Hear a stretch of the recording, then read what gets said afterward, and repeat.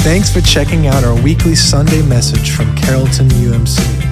We pray that God will use this to speak to you and help you grow in faith. We invite you to join us this Sunday at our 10:30 a.m. 1-hour service, in person at our location in Uptown New Orleans, or live online on our YouTube channel or Facebook page. To learn more about Carrollton, please visit us at carrolltonumc.com. We hope you enjoy this message.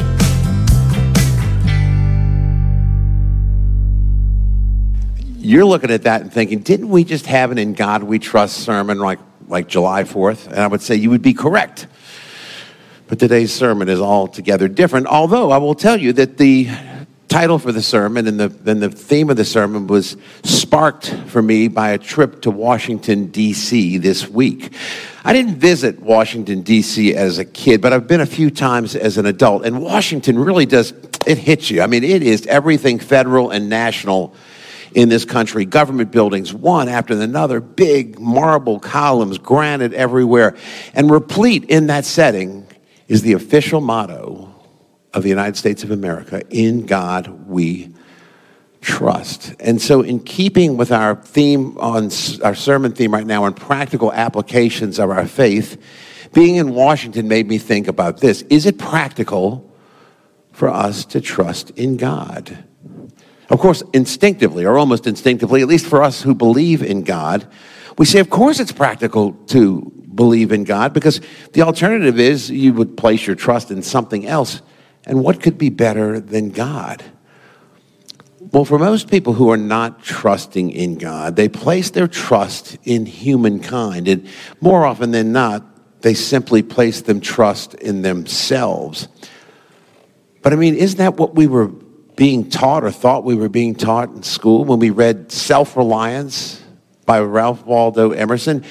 I guess it depends how deeply you were digging into the text when you first read that, maybe in high school, but I remember being impressed with the idea. I said, wow, I never thought about being self-reliant. I'm growing up as a kid in a family. I'm relying on my family and my school. I need to look into this self-reliance thing.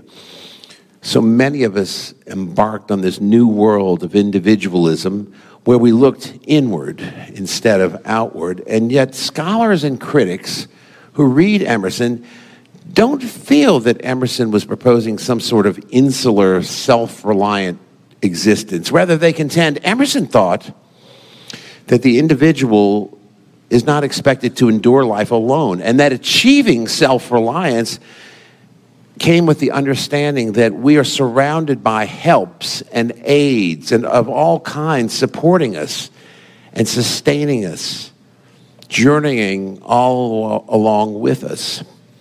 And although it's never stated exactly in Emerson's essay, scholars say that Emerson's self-reliance essay has religious influences that are tied into the values and beliefs that are presented in the writing.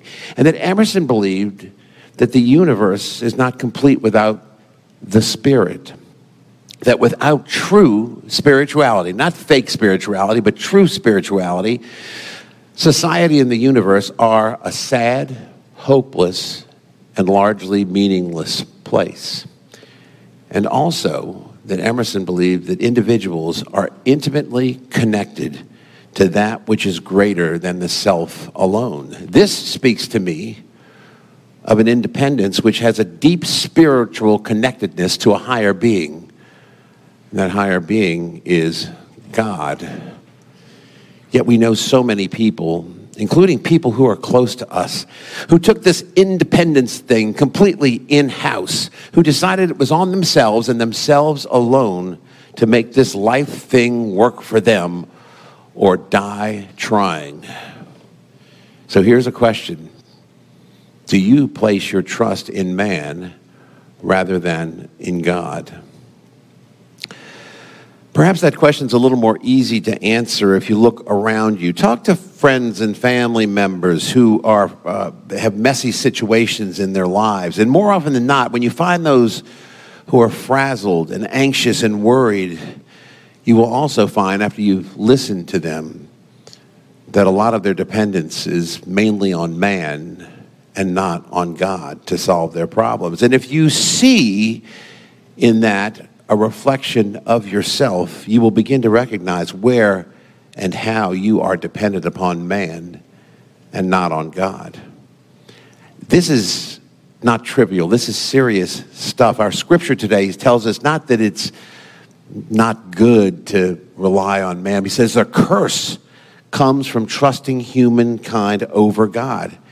The scripture says we are stunted, we are in a desert, we are lacking hope, we are barren, we're in the uninhabited wilderness. But if you rely on God, it says there is a blessing, hope, confidence, deep roots, an existence which does not suffer from emotional heat or drought, which is evergreen and fruit producing.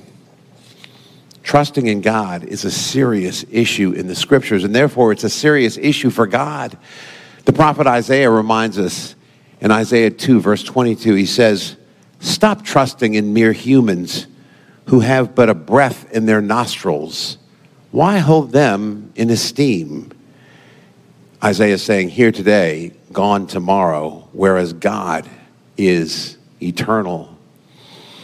Now, I will say, it certainly comes across as potentially easier to look first to ourselves and to other people instead of God for our strength and our help. And a lot of people may say, no, I'm not just looking for the easy way out. I'm just trying to cover all the bases. However, inherently, we know this is an either-or proposition. Much in the manner that Scripture tells us that no one can love both God and money, you cannot put your principal focus for support and approval in humans and in God at the same time. According to the Scripture regarding money, you will always favor one over the other. Thus, if you always focus on yourself and on other people for your sense of worth and your means of surviving in this world, you will never hold God's involvement in your life in high regard. So then we say, well, look, I'm going to get to this focus on God and this relying on God in due time. In the long term, presupposing that we have an unlimited period of time to live, yet none of us has any idea how many days we have left on this earth. Psalm 90 tells us, "Teach us, Lord, to number our days so that we may gain a heart of wisdom." A heart of wisdom brings you closer to that which is eternal. A heart of wisdom brings you closer to God.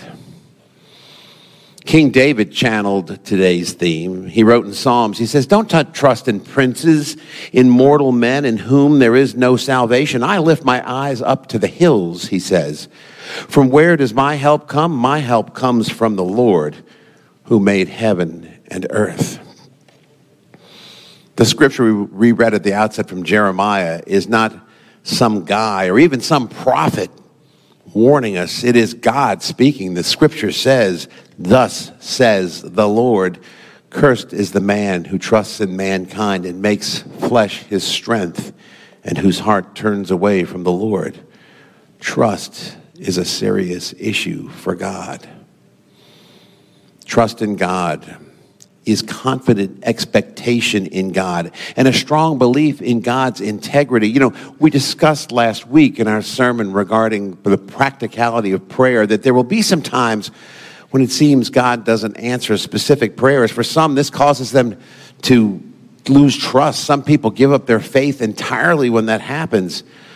We fall into that trap when we lack gratitude for the fact that God has given us life at all, and lack the understanding that our relationship with God is a two-way street, a back and forth conversation, and not a relationship where we just ask for stuff and unquestionably expect for it to be granted to us and arrive. Now, we're at the point in this message today where my wife Liz, who couldn't be here today, would say, you can't just tell people to trust Jesus, to trust God. You've got to give us a little guidance here. So here are 6 practical ways that you can trust God first and rely upon him in your everyday life. Number 1, seek truth in Scripture. Read the Bible. The Bible records ways that God has been trustworthy in the past. It reminds you of God's trustworthiness, whatever your circumstances may be. Number 2, confess your unbelief, not just to yourself, but to Jesus, to God. You can tell God how you feel. You can let God know in what areas of your life you're struggling to fully trust him.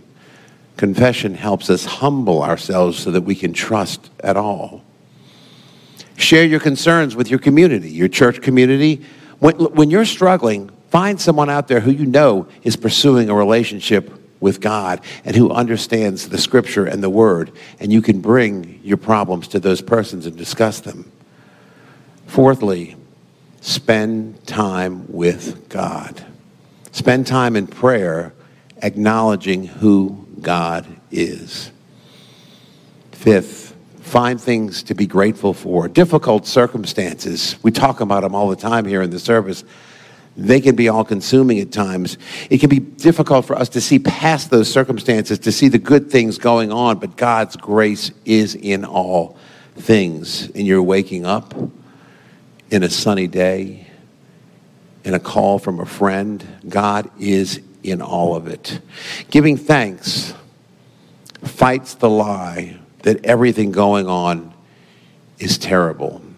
Even in tragic circumstances, there will be light and grace if you look for it. And finally, wait on God. Sometimes what we need to do is just wait on God and his timing to do the things that we ourselves cannot do. If God seems to be silent, remember his promises that he is always hearing your prayers and responds in his way, in his time. Our God is completely trustworthy, but he doesn't ask you to trust him blindly.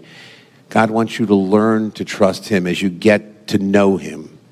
And then the closer you get to God, you will learn that unlike humankind, God will not change.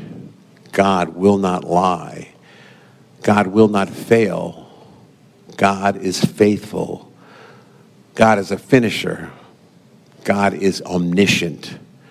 God will never betray our confidence, and God will never forget his promise. Let us pray. Lord, so often we give into distraction that pull us away from you, and when we do that, Lord, and lose our focus, Lord, we lose our trust in you as well, our reliance upon you. Lord, help our every waking moment of our day to be one in which we acknowledge your presence, your supremacy, your holiness, and the fact that everything we have is yours and is a gift from you, Lord. Help us to be grateful, loving, focused, caring Christians who put our trust in you, Lord. In God we trust. In Jesus' name we pray. Amen.